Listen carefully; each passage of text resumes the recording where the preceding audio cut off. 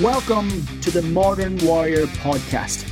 I am your host, Gavin Meenan, and this podcast is all about helping men to become unstuck in their lives and inspire and encourage them to move forward towards a life of strength, confidence, and inner fulfillment. So without further ado, here is today's episode. I hope you enjoy it.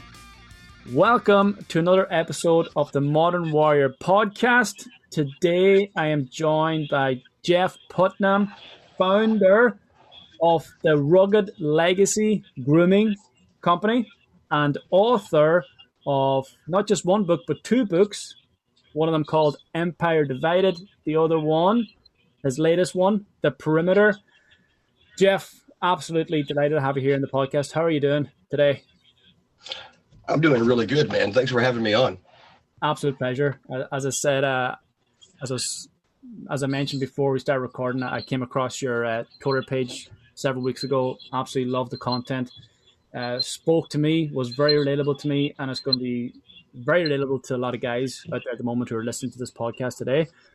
And wanted to speak to you a bit more about your books, especially the new one, and who you are and what you're all about. So tell us all, like, who is Jeff Putnam and what has brought you to this point in your life right now in terms of the mission you're on? Well, really, I'm just a guy. I got tired of working a 9-to-5 at a place that I didn't want to spend 30 years until retirement. So I founded a company called Rugged Legacy Grooming Supply back in 2019. It's doing really well. I think when I first got started with that, I was like most entrepreneurs. I had no idea what I wanted to do or how to do it.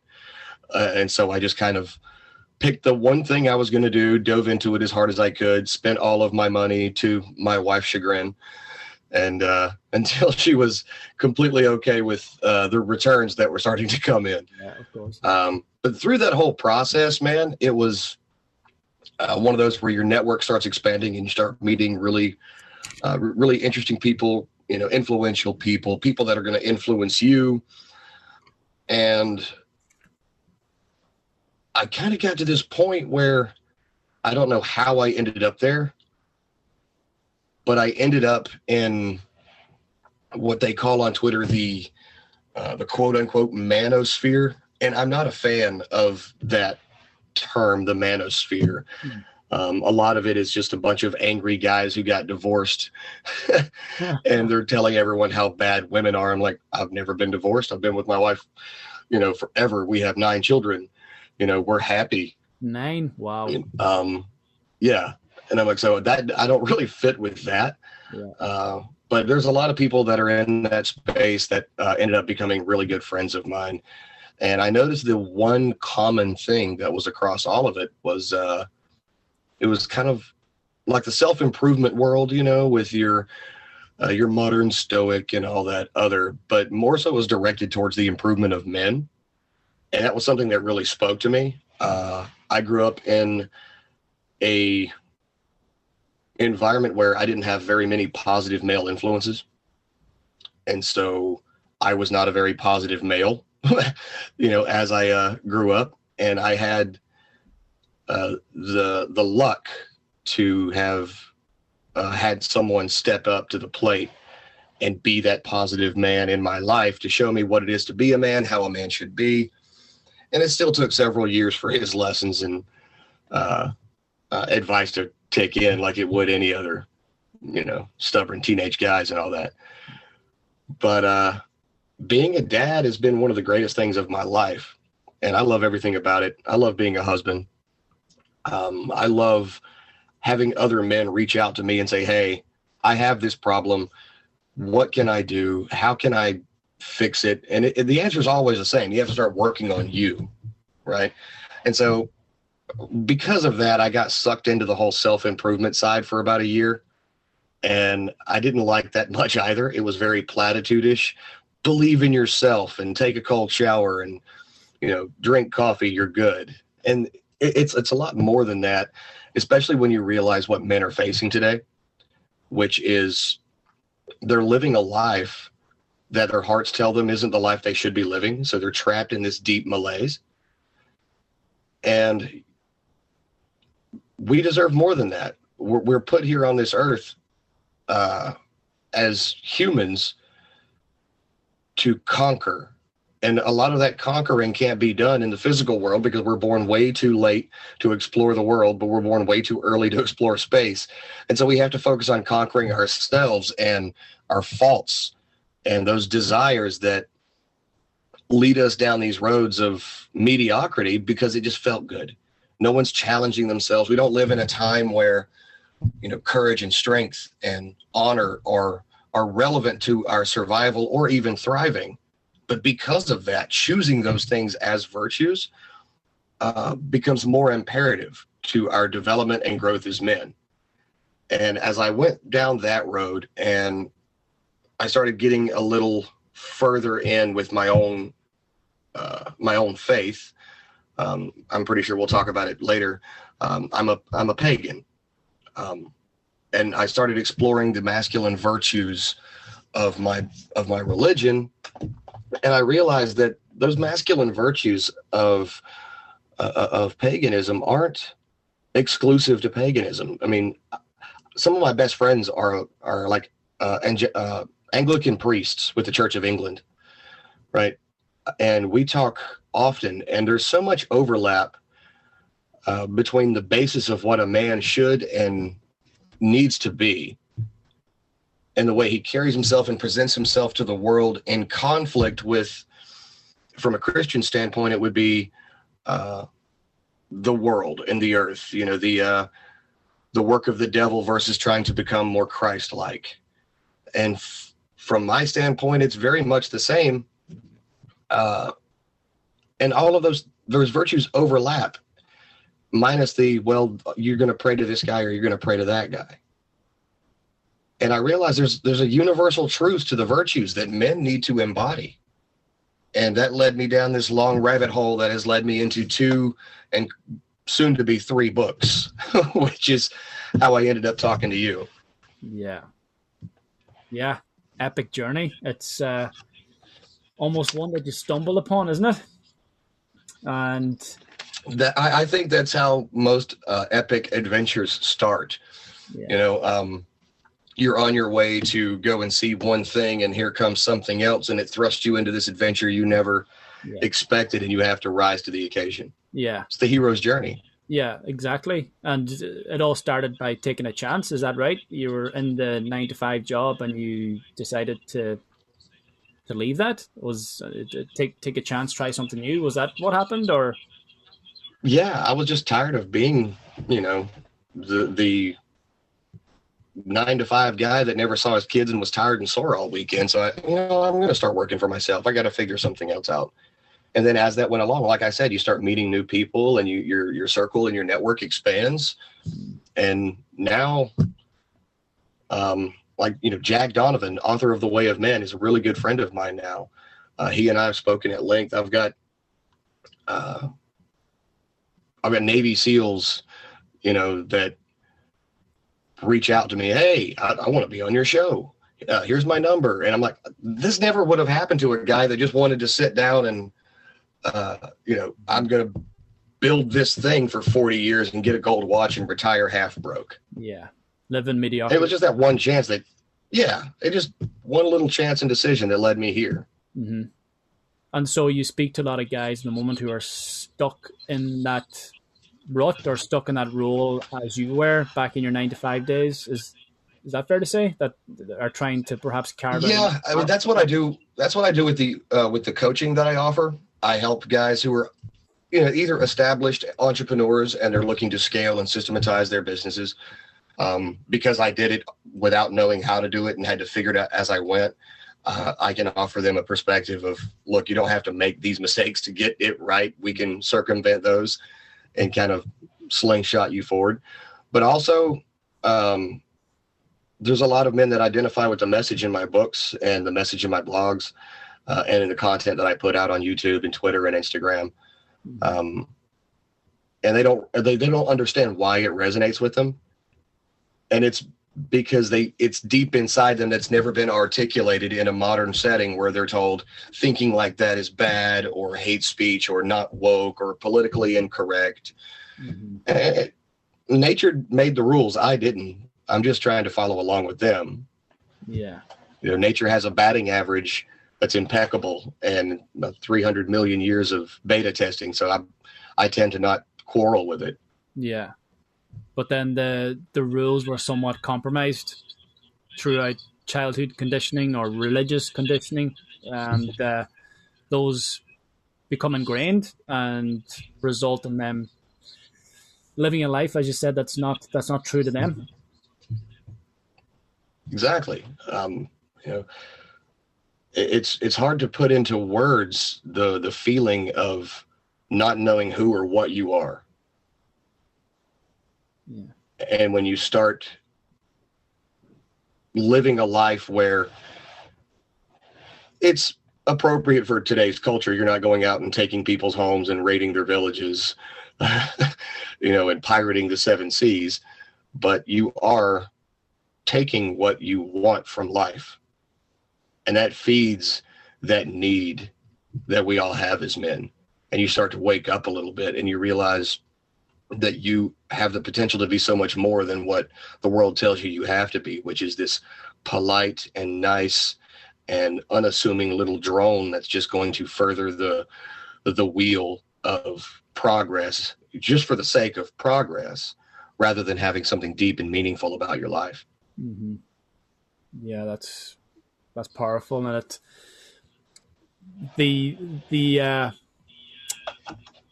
roles of men perhaps have changed, or the outlets for men have somewhat changed. As you said, we're no longer have to hunt for foods, or no longer have to pirate the 7 seas, or go to war as such. But we still have those primal instincts, those primal needs, and now we're starting to channel a lot of that into destructive behavior as opposed to productive behaviors, such as porn, such as alcohol, booze, Netflix, video games, all these kind of things. And it's not being channeled to benefit. It's being channeled to ruin our psyche, to ruin our energy, to ruin our lives, relationships, and all the rest of it. So I feel there's been a bubble created, and but many of us are stuck in that bubble. It's a societal bubble. It's something that's been manifested from childhood. You go to school, you're in the system. It's, you're trained to live within the system and not to make your own rules or to live your own life. So it takes balls, takes courage to push against that, and it's not an easy thing to do. But certainly, a lot of men can feel encouraged to hear my own story, your story, and guys who've done it before, that we've taken on a mission that hasn't exactly been part of the system, or hasn't exactly been as part of our conditioning as children, as young adults. And yeah, that it's okay. It's okay to carve out your own path. You don't have to fall into the same line as everyone else's, going into the 9-to-5 job, be married by the time you're 25, have kids by the time you're 30, like all these things that, you create your own rules, you live your own life and on your terms. But there's a massive fear there, isn't there? There's a fear of societal rejection. There's a fear of rejection from your parents, from siblings, from friends. So you have to turn the other way when everyone else is going this way, and it can be quite a lonely path.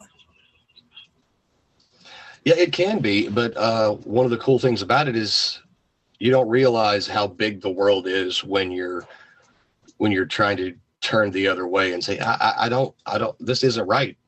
And you start walking down that lonely path. Along that path, you find other people that are already on it, and you're going, hey, and you end up building a network of these people, and you realize that you weren't alone altogether. But it just looks like you are from the very beginning when you're the only one in your immediate circle that says, no, I want to be more than just a drone. I want to be more than the government's yes man that just going to bow down and offer up my keister to every politician that says they know better than me. Yeah. It's come to the point where, teaching your children your values is quote unquote morally wrong if those values don't align with what the government or your state or your whoever local politician says they should. If they don't align with what theirs are, well, then you're just wrong, and there's the vilification that comes with it. Oh, well, that's hate speech, that's antiquated, that's outdated, that's whatever. I teach my kids to be discriminative. I teach my kids to discriminate against anyone that doesn't share their values. If your values of what is moral and what is immoral are not in alignment with these people over here, then those people should not be your friends. Mm-hmm.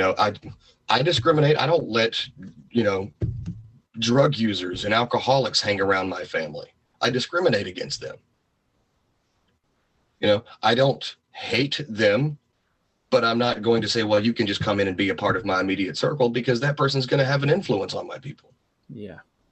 Mm-hmm. But just saying that, well, I like some people more, or I care about some people more than I care about other people, is a very radical idea in modern society, because altruism is the flavor of the day now. You have to be completely heartbroken about every single person in every other country that you've never met and never will go to that undergoes a stubbed toe, or even if their politicians are treating them like crap and murdering them, you're somehow supposed to put yourself on the back burner and care more about them, because they have this idea that we're all one people, and we've never been all one people. And earlier you said that, we've turned to these destructive outlets, and you think about why. For millions of years, men and women have had certain evolutionary and psychological traits passed down to them genetically, and it has been from an adaptation of the need to survive. So in my book, The Perimeter, I covered a bit of the evolutionary psychology about why men and humans, Homo sapiens, have the ability to fold their thumb as a buttress over their forefingers as a fist. The only reason that came about, according to the two doctors whose research paper went into my book, is for sexual conquest. If you look at modern primates, or primates in general, their thumbs are so long and they're missing that one little joint that they can only fold their thumb over the top, right? However, they've done the force generation protocols where you can generate more force using your thumb as a buttress. Every boxer knows this. Anybody who's ever done any kind of fighting knows this. Primates, slap, elbow, bite, all that other. When man first became upright, the ability to generate more force from a buttressed fist was to fight off other primates that were trying to lay claim to a female. So the only reason you walk on two legs is so you can fight. And the only reason you're able to make the fist is so you can fight for a female against others. And it becomes evident that these things are going to be ingrained at some psychological level as well. So when we lived a life, even up to just as soon as 100 years ago, we're being strong and being fit and having to try pretty hard to survive, because it wasn't, we had stores, but your meat came from hunters. There were people that would hunt and bring it to these stores and these distributors and say, hey, here's this meat. Yeah, we had agriculture, we had the mass farming for cattle and all that, but in some of the more isolated areas, hunters and trappers were still the ones that supplied meat to a town. So we're not so far disconnected from the guys who woke up in a cave, had to build a fire, and chase their food for 3 days, at least on that level. And now when we get to where we are now, where everything is convenient and automatic, your your instincts are going nuts. We don't need to do this anymore, but my body and my blood is telling me I need to. And so we start living vicariously through entertainment, the video games, the porn, the, ritualized warfare in the form of sports or MMA events. You feel good. You feel like you've answered some kind of calling when you're sitting back there on the table and you're watching two dudes beat the crap out of each other, or a field of dudes beat the crap out of another field of dudes. And that satisfies that need for conflict and warfare. Now, it's the same thing as why the Romans implemented the gladiators. Our people just keep wanting to fight each other. Well, let's just let them watch sanctioned fights. It was bred in circuses. To stop the violent behavior within the Roman Empire, they said, we're going to sanction violent behavior that everyone can watch for entertainment.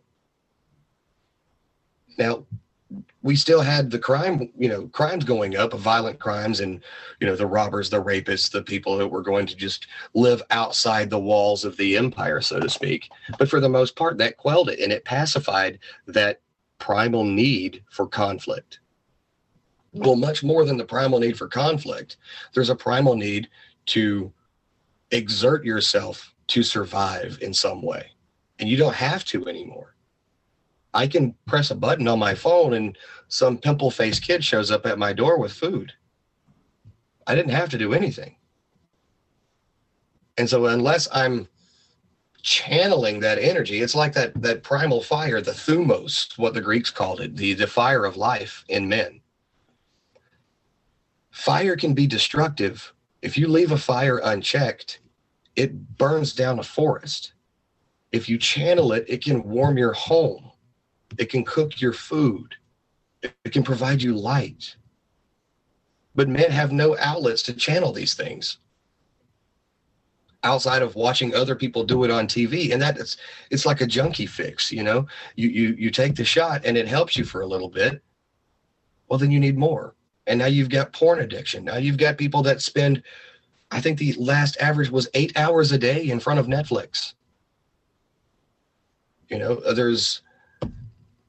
There's got to be something else for men to do, right? Mm-hmm. But how? How do you equate those same things that we were simply doing to survive as an early species to, it's got to fit somewhere in this modern society. We so that we're not being destructive and tearing down the walls and becoming this roving band of outlaws that nobody needs in a society. How do we bridge that gap? And a lot of that is through brotherhood and tribalism. And if tribalism gets a bad rap, because people always think back to the traditional role of the tribe, which you were most likely going to be ethnically all the same. You're most likely going to be religiously from the same background. And that was because of geographic proximity. Used to, it was where if you were one religion or another is because you were born into that religion, and everybody born in that same area was born into that religion. But now if you look at the modern political climate with people just getting mad at the left or the right or mask or no mask or vaccine or no vaccine, you're split into these ideological tribes where everyone has certain values that match each other's but oppose someone else's. And so whether we like it or not, society has split into hundreds and thousands of ideological tribes, while at the same time that young conditioning is still playing that part on them, where they're told, well, we have to love these people over here. We have to care about these people over here. And it's okay to only care about your people. My people are those that share my values. My people are those that want the same things out of life than me. My people are not those that think my values are hateful and destructive and want to destroy me and everyone like me. Well, no, I don't have to love those people. It would probably be better if I didn't treat them as well as I treated everyone else, because they're out to destroy what I believe in. But I can't say that without it being marked as hateful or politically incorrect. And that's not the case. We've been doing this for thousands of years. It's just they flowered up the language to fit what they want it to mean. Well, we don't expect you to really care, but we need you to make a theatrical display of how much you care. And that's ridiculous. Years ago, and I put this in Empire Divided, my first book, when Italy was rejecting Libyan refugees that were trying to come up onto their shores, there was a photograph of a little boy that had drowned. He was probably 3 years old. I know you remember this. It made like every magazine and newspaper cover ever. And he was face down on the sand. I can empathize and sympathize as a father of how that would feel to that boy's father. I can empathize as how that would feel for that boy's people that were with him on that boat, and that boy's family, and those people that loved that little boy. I can put myself in their shoes and say, man, that sucks. That hurts. But that's not enough. What they wanted was, we need everybody to get mad and write petitions online and change their profile pictures with some overlay flag bullcrap colors to pressure Italy to let people into their country. That's their country, man. And that little boy that drowned, yeah, I can put myself in his father's and his family's shoes and say that sucks, but I don't care about that little boy. That little boy's not my people. If I had to choose between letting that little boy drown and letting my own son drown, I'm letting that little boy drown. And that's natural. People think that what I'm saying, and I get it a lot, people think that what I'm saying is this horrible thing. That is how we've behaved. That is how we behave every single day. It's just that now saying it out loud has become a problem. Every human operates on that level of very tribalistic. They care more about those that are closest to them than they do people they've never met, and there's nothing wrong with that. But if they don't stand up and start screaming about how some social injustice to somebody in some country that they've never been to and never will go to is an injustice, and that, someone must do something, well, then they're bad people. And if you call that out as ridiculous, like I have, you get labeled as hateful. It comes to the point where you go, these people aren't my people, so it doesn't matter what they label me as. And then, that drives a further divide between those others, but it is what it is. This is how we're wired. This is how we're built, and I don't fully believe in being animalistic and, base primate human. I fully believe we need to become more. And that's what I talk about in the third book that I'm writing now, becoming more than just human, but not at the sake of the human side of it. And again, it's one of those cultural faux pas to say that it's okay to not care about some people if they're not a part of your life. Mm-hmm. It's okay to focus your energy on yourself and your resources on your people to make your own tribe stronger. Mm-hmm. And when you start doing that, when men start doing that, they awaken. They stop living these little lives of, I'm just going to work my ass off for people that don't care about me to bring a mediocre amount of money home, and then I'm going to sit in front of a porn video while my wife sleeps and my children are asleep, and then be somehow miscontented with my own self and not know why, because they still feel like that one little piece is missing of them. It's turning around to start living like you were meant to live, saying what you need to say, and stop being this, I'm going to do what I'm told little drone, because that's what society says you have to do to be labeled a quote unquote good person. Well, if I'm a good person by a jerk's standards, well, then I'm probably not a good person. If Hitler called me a good person, well, I'm probably not a good person. If Hitler said that my actions were immoral, I would have to question my actions as most likely immoral. So people being shamed for being moral or immoral or good or not good, those things are subjective to the tribe's standard of morality. You know, some people think it's completely moral in these countries to beat their daughters to death because they've shamed them because they went out with a boy. I don't think that's moral at all. But it's also not my job to go over there and tell them how immoral that is. That's their tribe. That's their people. That's their problem. You know, one, they don't care about my opinion, right? They're not going to listen to me. I'm not going to win them over with hugs. If I really wanted them to stop that, I would have to kill every single one of them. And then there's none left to do it. And obviously I've got no stake in the game for that and no reason to do it. But that's what happens here in the West as well. Well, I don't like the way this person teaches his kids in homeschool. So now there's the push to outlaw homeschooling. You're not allowed to homeschool because we only want you to teach your kids what the state approves. And it's becoming that same thing. Are you really going to accept the state's morality as your own? And that's a question you have to ask. And I'm certainly not going to do that. I homeschool my children because I don't need my children being told that they're inherently evil just because they're half white.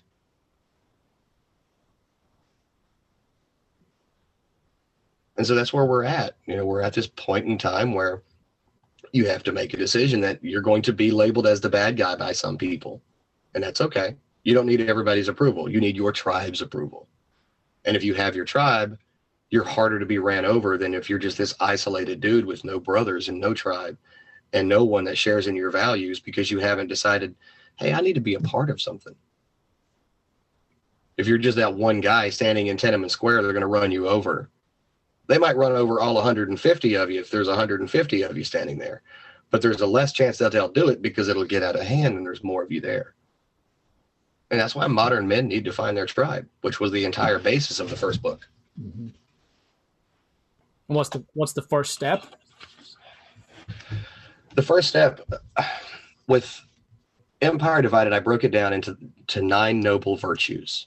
And the very first one was what you mentioned earlier, is courage. That's the first chapter. It takes courage, and courage is measured by risk. The amount of risk involved dictates the level of courage required. And the next one would be strength. Because cool, you're brave enough to show up and say, no, I'm not going to do this. Well, now you have to do something about it or be able to do something about it or you get ran over, right? And I don't mean it in a physical revolutionary way where I'm going to go storm the White House. There's days I wouldn't mind storming the White House and getting rid of all the politicians. I'll openly say that. I didn't vote for any of them, and I don't agree with the way they rule, so I just decide I'm going to live my way. But it's beside the point. That even making that decision alone requires strength. So you're brave enough to say this is not what I'm going to abide by. Well, you're hit with the woke mob and the cancel culture. Well, being strong enough includes being self-reliant, where you don't have to, where being canceled can't stop you.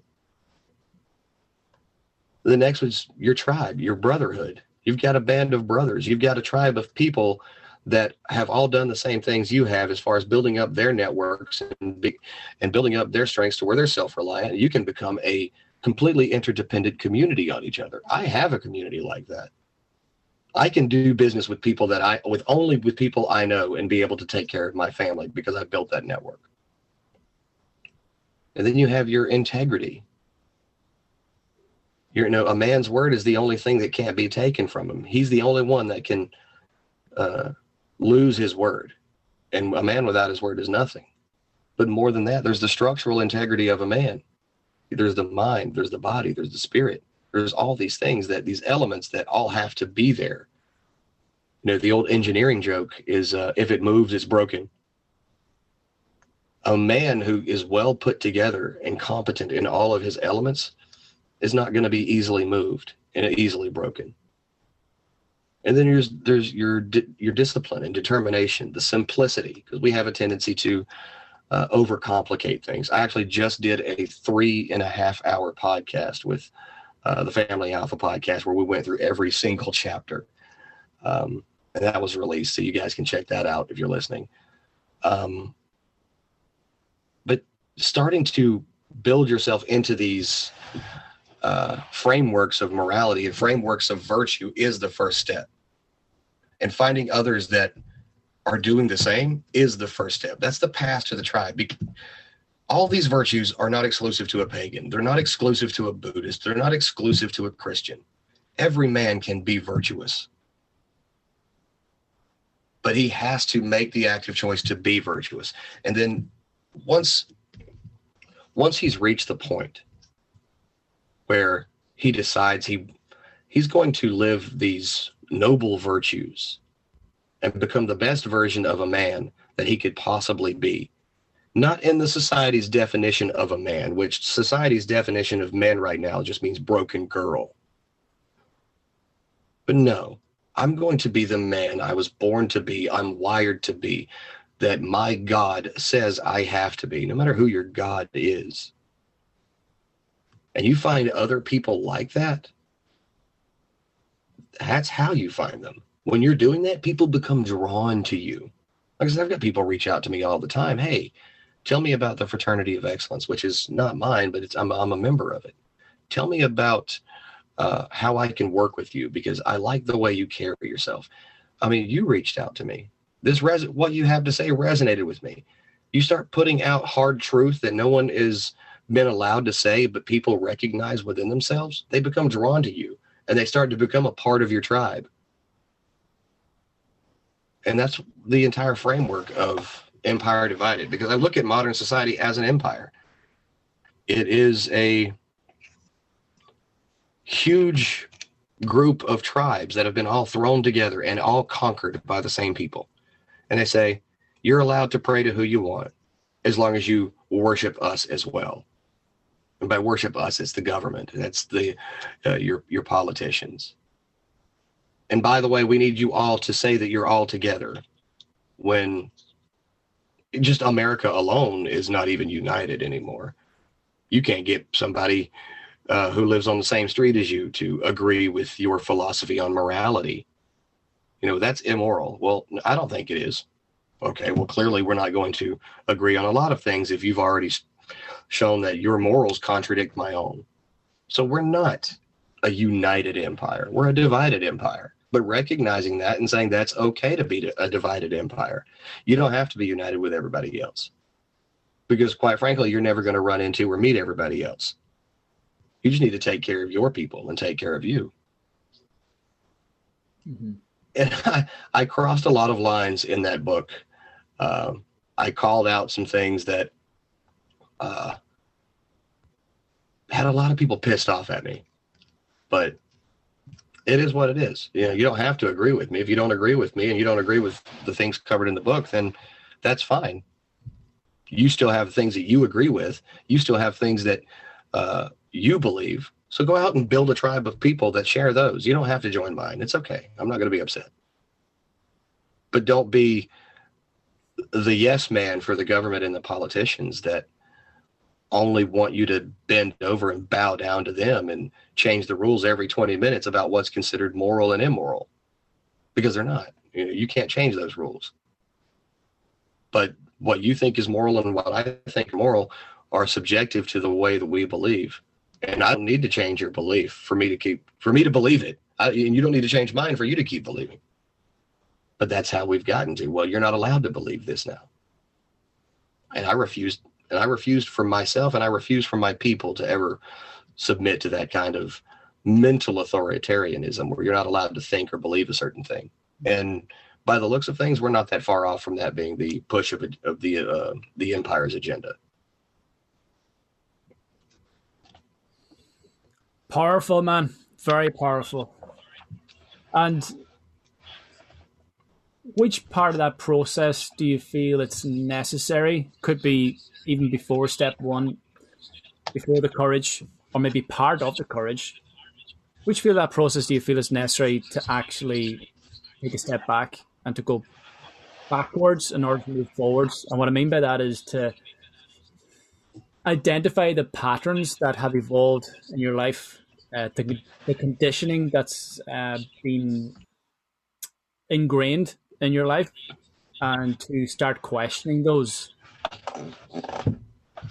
I think you need to start questioning everything that you've been told to believe immediately. I mean, think about it. Just like what we were talking about earlier. Do you really have to agree with everything your politician says? Do you have to blindly follow them if you are in vehement opposition of what they're telling you? You don't have to. Do you have to follow every single lesson that your parents told you of serve this country blindly, no matter what it does? Do you have to follow every single law that comes down the pike just because they said this is now the law, and because we are the elected leaders, we know what's best for you? What's best for what they say is what's best for me might not be what's best for me. And it's the same thing, you know, with the mask mandates. That's a very arbitrary thing. Who gives a crap if you had to wear a mask? I never did here, because here in South Carolina, we were pretty much one of the only states aside from Florida and Texas. Well, I don't even know about Texas. I think they had a state mandate, but we were one of the only states that we told the president no. And our local sheriff even told our governor no. You know, our sheriff threatened our governor that he would deputize everyone in the county as law enforcement officers if they tried to enforce it.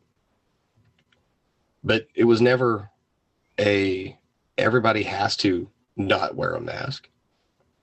Just like not everyone has to wear a mask. It was everyone needs to do what they feel is best for them. And that be it.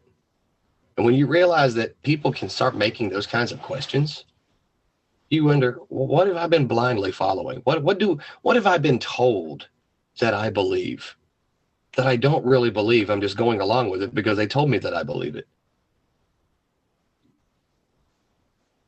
You know, just like these ideologies that spring up on Twitter with, you know, the red pill movement. There's so many guys that jump into the red pill because they're angry and bitter that their girlfriend cheated on them or their wife divorce raped them or whatever.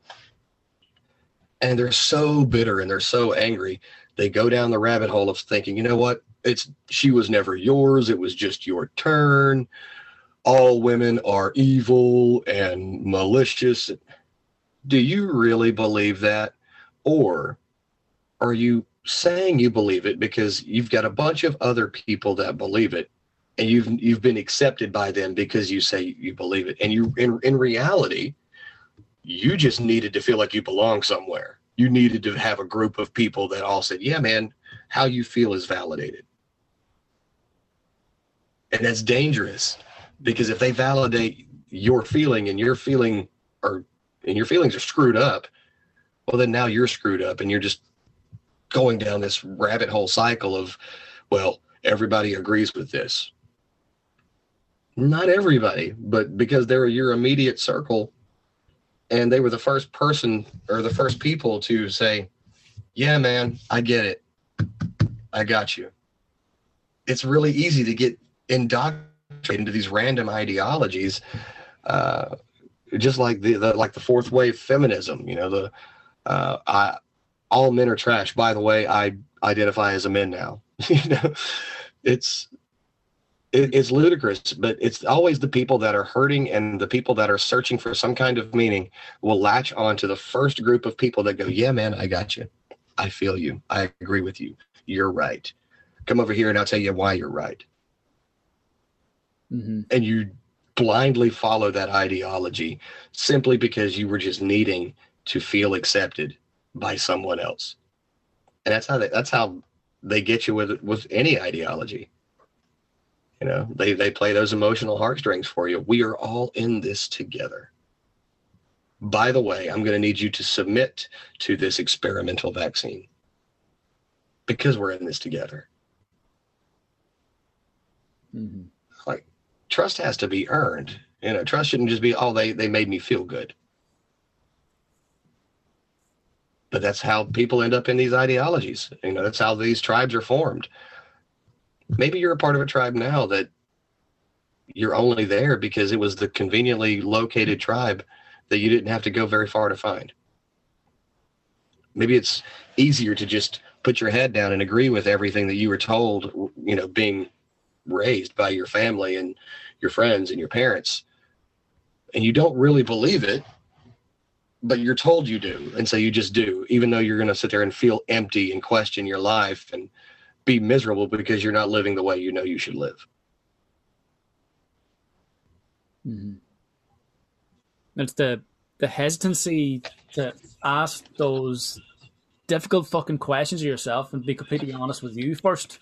You talk about trust, but trust is only ever earned if you're honest with you first. If you can be honest with yourself, and definitely, I think that's what holds a lot of men back, and I think they're held back by their own pride, their own ego, not wanting to feel vulnerable, exposed, and perhaps there's a fear of loneliness there as well, a fear of isolation, that if they were to leave the tribe, so to speak, that they would be on their own and in a very vulnerable position, but that it's actually necessary to be on your own so you can find your way. And and so that you can find the tribe that actually you want to be a part of, not the one you were just born into. Yeah. But you can't find that tribe if you're stuck in the other. You have to somehow and sometimes leave and be on your own and see what you yourself are on an internal and external level. What and who are you? Figure that out. Then you can find your people. Yeah. It's so difficult to be on your own in this day and age as well. I mean, yeah, you might be on your own as if there's no people around you. But if you've got your phone in your pocket, are you ever really alone?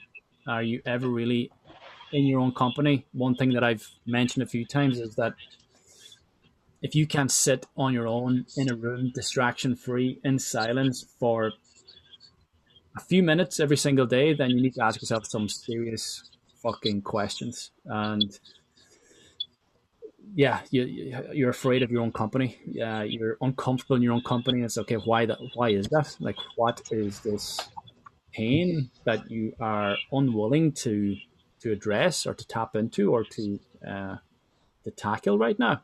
And I feel that's, for me in my own journey, I think that was my first step, to just make or create time for myself every single day and listen to my thoughts, understand what those thoughts are attached to, where that thought began, what emotion spawned from that thought, and going right back to, as I said, childhood conditioning, religious beliefs, parents' beliefs, and starting to question all that so that I can come up with the necessary answers to, as I said, create a new life for myself, to make my own decisions and to live my own life, not based on the puppet strings of my parents or society, So yeah, like for me, that was my first step. Yeah, it has to be alone. I mean, yeah, you just said you can't trust anyone else if you don't trust yourself. And if you've never questioned whether or not you trust what you've been told you believe, then how do you trust yourself? Have you ever made a decision that wasn't influenced by everyone else telling you that this is the way things are just supposed to be and being those little puppet strings? Mm-hmm. Yeah. You have to ask those questions, and you have to understand that a lot of it, the reason that why these men are, especially if you think back to, what was it, P&G and Gillette with the toxic masculinity ad, feeling these ways is somehow bad, right? So feeling that you should, talk crap and bust the balls of your buddy, right? When you're or what do they say? Was that taking the piss? Is that how you guys say it over there? Yeah. You're giving your buddy shit. Well, that's toxic behavior because you're insulting his weight. And no, that's how men communicate. But then you stop doing that because someone says it's bad. Because people that stopped and said, I had no idea that I was being such a terrible person, so I'll stop now. And then they sit there and they feel miserable because it's just the natural thing between men, right? They're like, well, I feel miserable because I'm not being a guy, and I'm having to look over my shoulder and ask for permission. Is it okay if I feel this way now? Is it okay if I feel this way now? Oh, it's not? That would be bad? Okay, sorry. And so you're living on someone else's permission, and you're not living the way that you want to live and the way you should be living. You know, they say that men shouldn't be competitive with each other because that someone's going to lose. Yes, that's nature. But men don't care if they lose. They just go, dang it, good job, man. And you know, but everyone tries to change the value of competitiveness to be just bad. You know, it's not good. That would make another guy say, well, now I have to get better so he can't beat me next time. Now it's, oh, I have to make it so that there's no winners and no losers, so no one possibly feels bad. But you're supposed to feel bad if you lost, you know, not completely heartbroken and distraught. Maybe you need therapy if you're feeling heartbroken and distraught over a loss. But you're supposed to go, man, that sucks. I'm going to get better. But even something as simple as that has now been labeled as toxic. I was told the other day my being fit and being healthy was a byproduct of white supremacy. Needless to say, it came from a fat person. Now, I'm not allowed to say they're fat, but I said it. A fat person told me that I was fit and healthy because of white supremacy. And that's ridiculous. I'm fit and healthy because I bust my ass in the gym every single day. Mm-hmm. But that's what the other side tries to do. Mm-hmm. If you're strong, if you're brave, if you have a tribe of brothers, if you have discipline and your structural integrity is sound, you're determined, you're on this path of virtue. Anyone who feels like that ideal is unreachable by them, they are going to attack those virtues that you have. Well, being strong is actually being racist. Being brave is actually being misogynist. And they're going to do whatever they can to try to change how you feel morally about your own accomplishments. That's what social justice is. Social justice isn't about taking the disenfranchised and the downtrodden and raising them up to the level of the successful and the wealthy and the fit and the whatever you want to call them. Social justice is about taking the successful and the wealthy and the fit and dragging them down to make the people who are down here, the self-inflicted, oppressed and downtrodden and disenfranchised people, to make them feel better. Not everyone is going to rise to the same level, but it's harder to rise up at all, right? Well, it requires work, and it requires effort, and it requires patience, and it requires discipline and dedication, and all of these 9 virtues that, because it's going to be hard for me to do, I'm just going to deem them as evil and deem anybody that has them as evil. And if I can convince them that they're evil, they'll stop being strong. They'll stop being wealthy. They'll stop being fit. And then they'll realize how toxic and mean they've been. And now I feel better about myself because I don't have anybody that's better than me. That's what social justice is. It's not about raising up people that are less fortunate or disenfranchised, or whether they've been oppressed, real or imagined. It's about bringing down anybody that's ever had anything good happen to them, because it makes the other side feel bad. And that's why men are looked at as the broken women and the toxic person, right? Well, because some man somewhere did something to some woman, all men are now bad. Because I am a woman who cannot join the Navy SEALs or whatever. We must make the Navy SEALs feel really bad about that.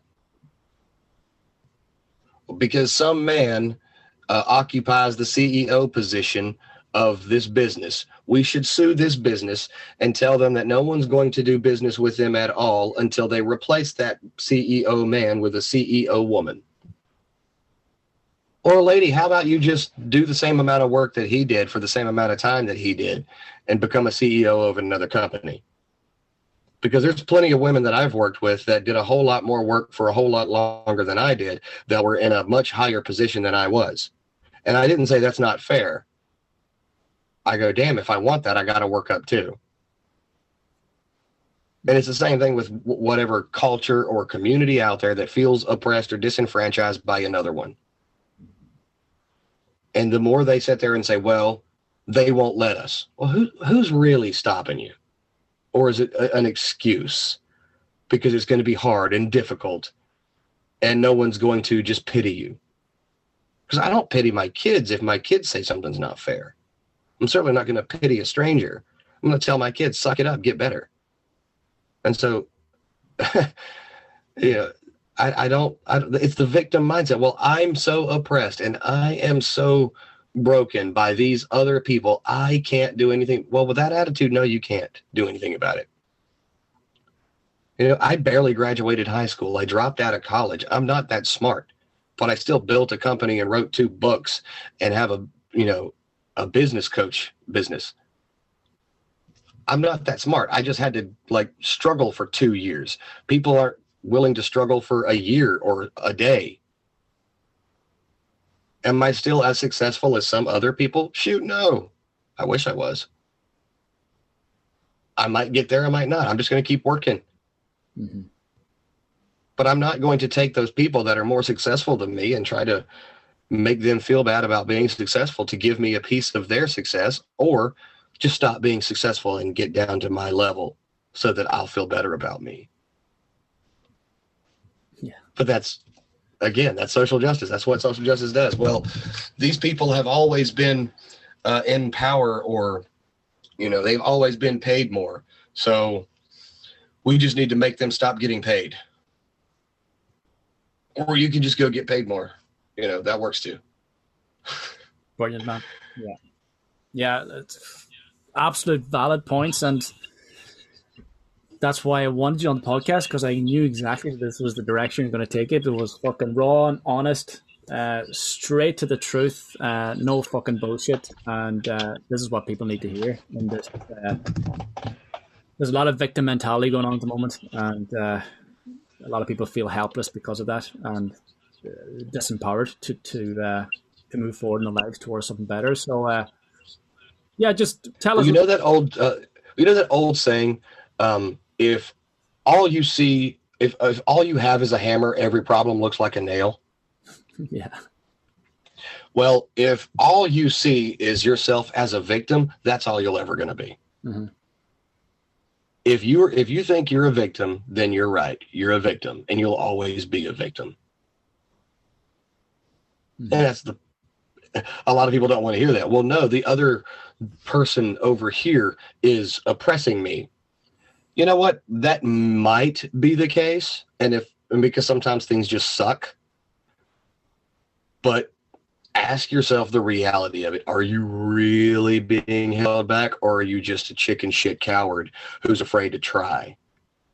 Because then you'll fail and look stupid. Well, if you're afraid to look stupid, you'll never win.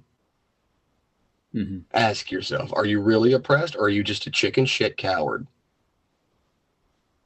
Mm-hmm. Yeah, and then be comfortable with whatever answer you give. Mm-hmm. Again, it's the pride and ego, isn't it, that holds a lot of men back from making that decision, mm-hmm. from knowing the truth. Yeah. Imagine trying to be prideful about being a victim, being proud of being a victim of. Really? That's what you're proud of? Okay. To each their own. Yeah. Not my tribe, though. Yeah. Yeah.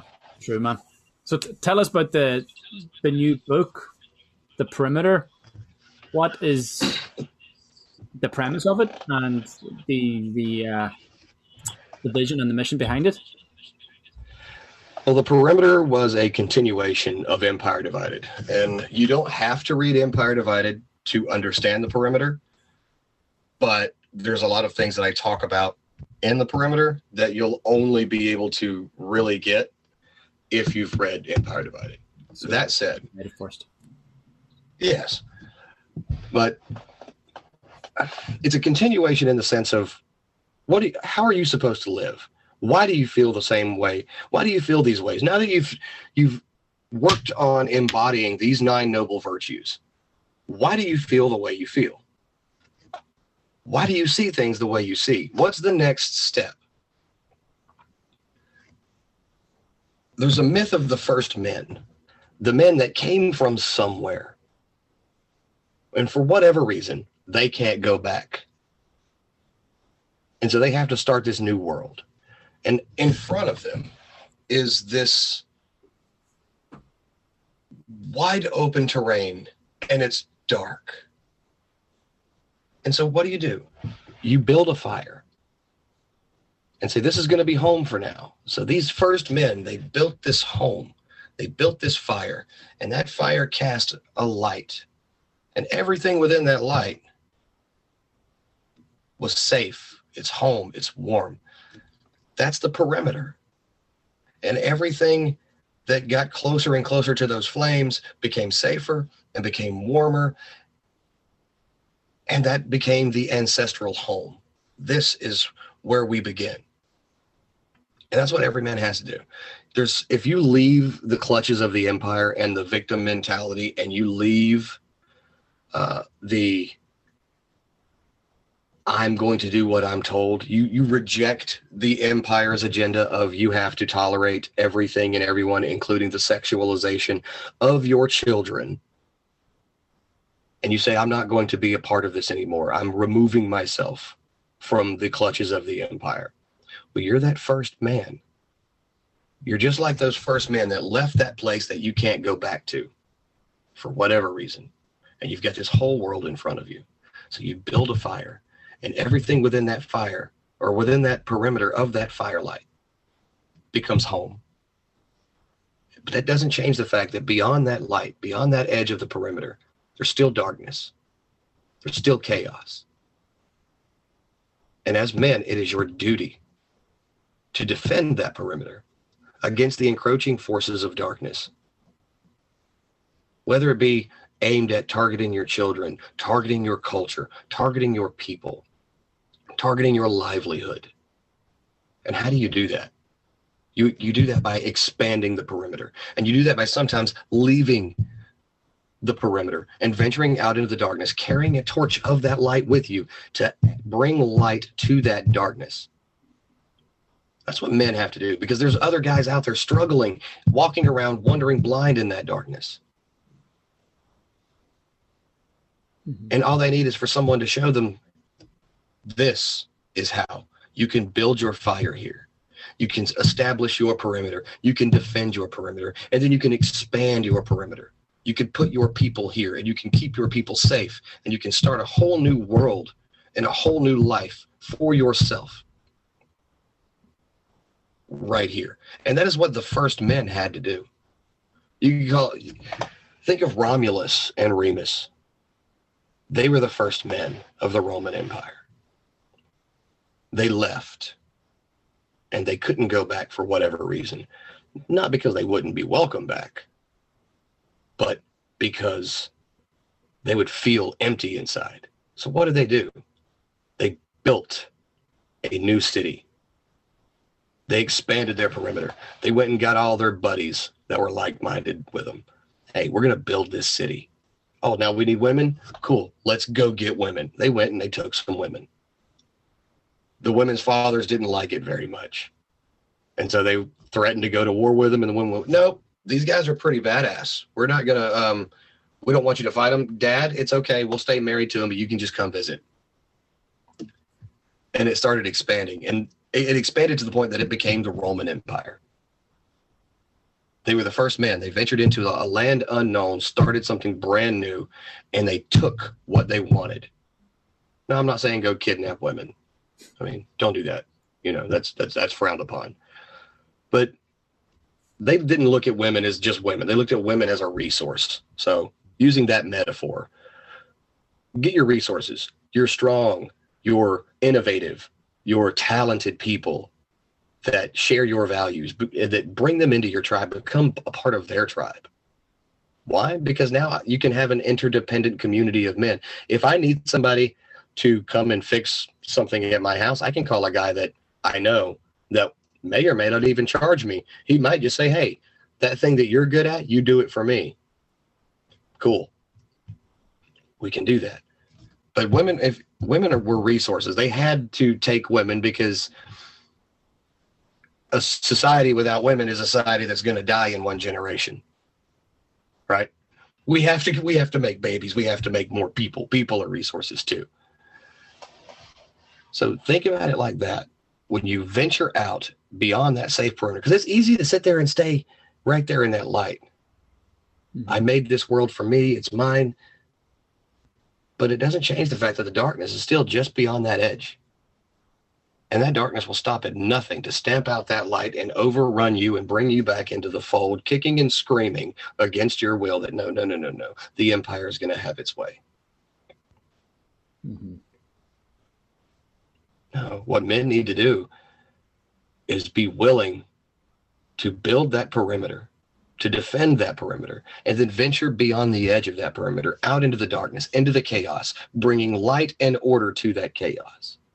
Because if you think, for example, the whole children twerking in Times Square and the push to normalize pedophilia, is it really enough for men to build a community and say, over here, that shit will never be allowed?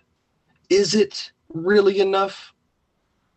Because if that is actually normalized on the areas outside of that community and it starts spreading closer and closer, eventually it's going to be at your community walls. So you can't stay isolated over here and think that it's going to be okay to just close the door, and as long as I'm not a part of it and my people aren't a part of it, let them do it. It's not enough. We should actively be taking a fight to the people. And by fight, I do mean, if necessary, physical. Mm-hmm. And people can get upset with that if you want to. But we should definitely be taking a fight, physical if necessary, to those that are seeking to hypersexualize children and normalize pedophilia. And it's apparently, according to the empire, it's okay. We should be tolerant because they're going to flower up the language and say that that is actually just a sexual preference. It's not an abomination of humanity. Bullshit. Don't tolerate those things. And good men have to be willing to take the fight. Now, I'm not going to advocate for someone to go out and start, targeting pedophiles. I'll just simply say this. I won't cry if you do. That said, if we can make society in our own image and push against the forces of that darkness, because that is as dark as you can possibly get, the sexualization of children. You can't get darker than that. And if we can't do it by cultural influence, we need to do it by whatever means necessary to stop it. And that's what I mean by defend the perimeter. Sometimes to defend the perimeter, you have to expand the perimeter. And you have to cut out all of the bullshit that you're not going to tolerate. And I'm certainly not going to tolerate someone trying to sexualize my child. Or anybody else's children, for that matter. Yeah. It's not going to be allowed to get closer to to my doors and my walls and my perimeter fires. Mm-hmm. It's not going to happen. That's one of your highest values too, isn't it? With your children. Yeah. Mm-hmm. Mm-hmm. Because people don't realize your children, you're not raising kids, you're raising men, you're raising young women. Those are going to be the ones that go forward. And a legacy isn't what I build. A legacy isn't, oh, well, my son will inherit these antique World War II things I have on my desk over here. My son will inherit the values. My daughter will inherit the values. Their children will be taught those same values. Their children's children may not even remember my damn name or even have ever heard of me. But if their children are constantly passing down values onto the next generation, that's a legacy. That's values. I mean, that is immortality. You don't need to know what my name was or whether or not I started a company or wrote 2 books. You're wondering, why am I so stubborn, and why do I refuse to bow down to every little government thing they've ever said? Why am I like this? Well, my dad taught me. Dad, why are we like this? Well, my dad taught me. You pass down values and honorable traits to your children, well, then they're more than likely going to pass that on to theirs. And if I screw up raising my kids, and I've made a lot of mistakes, and that's why I do what I do now, trying to fix them.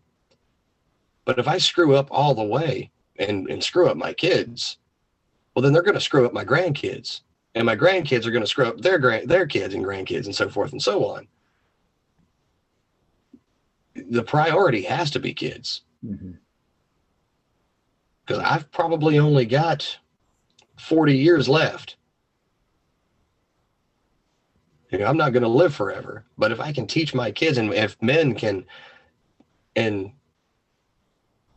their tribe can teach their children values, honorable values, not this horse shit put forth where you have to be completely tolerant of depravity and debauchery and everything is going to be permitted because it makes you feel good. Teach them real values and virtues. Then you might fix it in a couple of generations, but we have to be the ones to start here. We got to be that one that will plant a tree today so that our great grandchildren will have some shade. And we might not see the fruits of it now, but somebody will if we can start now. Mm-hmm. It's not enough to just say, well, I'm not going to be bad. I'm not going to be immoral. You have to teach your children that. Yeah. And you can't have your children corrupted by this bullshit. Do you really, I don't know if you have children, but do you really would you really want your child exposed to the point where they think them being sexually fawned over by adults is okay? What would that mean for your grandchildren? Do you really want your children to be the ones that will look at the TV and listen to the politician and say, well, you said it, so I have to obey? Do you really want them to be the government yes men? Do you really want them to be the statists that look to the state's morality over what they feel is right? Or do you want them to think for themselves and make their own choices and have the guts and the nuts to stand up for what they believe in and say, you know what, I don't care if the entire country says I'm wrong. I know the entire country's wrong. I'm the only one right. To have that kind of determination and that kind of backbone, that's what I want for my kids. I don't want my kids. I want my kids to question my authority if they don't think I'm right. Yeah. Powerful. And we need to be that way. We need to be that way with our children. We need to be that way. Otherwise, all we're going to see is more of what we see now. Mm-hmm. We're going to see everyone who's, oh, you told me I have to stay in my house for 1.5 years? No questions asked? Sure. Couldn't be me. Mm-hmm. Get out there.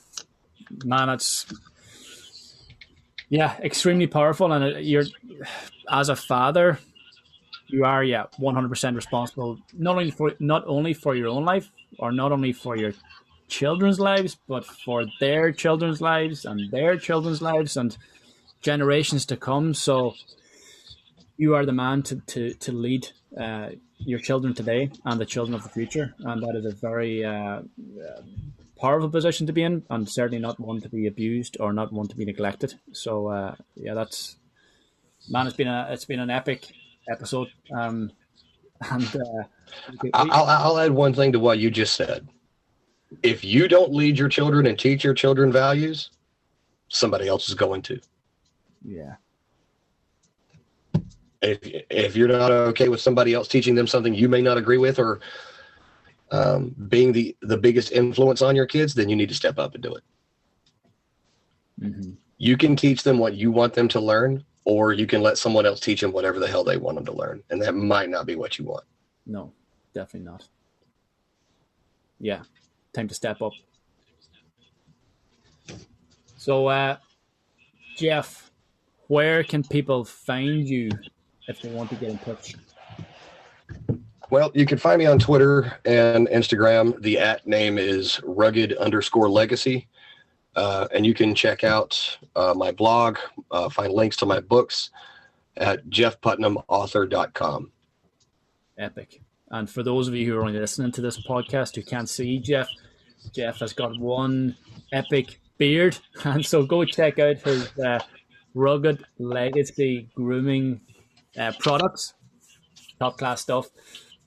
Jeff, hopefully by the time this episode airs, the issues with the website hosting server will be resolved, because it's still down right now. Yeah, cool. We'll get that. I'm sure that'll be sorted. So yeah, go check him out. And Jeff, man, it's been fucking brilliant having you here in the podcast. And I'm sure everyone is feeling a lot more powerful, enlightened, and ready to take action after listening to this episode. So thank you so much for sharing that with us. Did you have me on, brother? Like I said, it was great. Thank you, my man.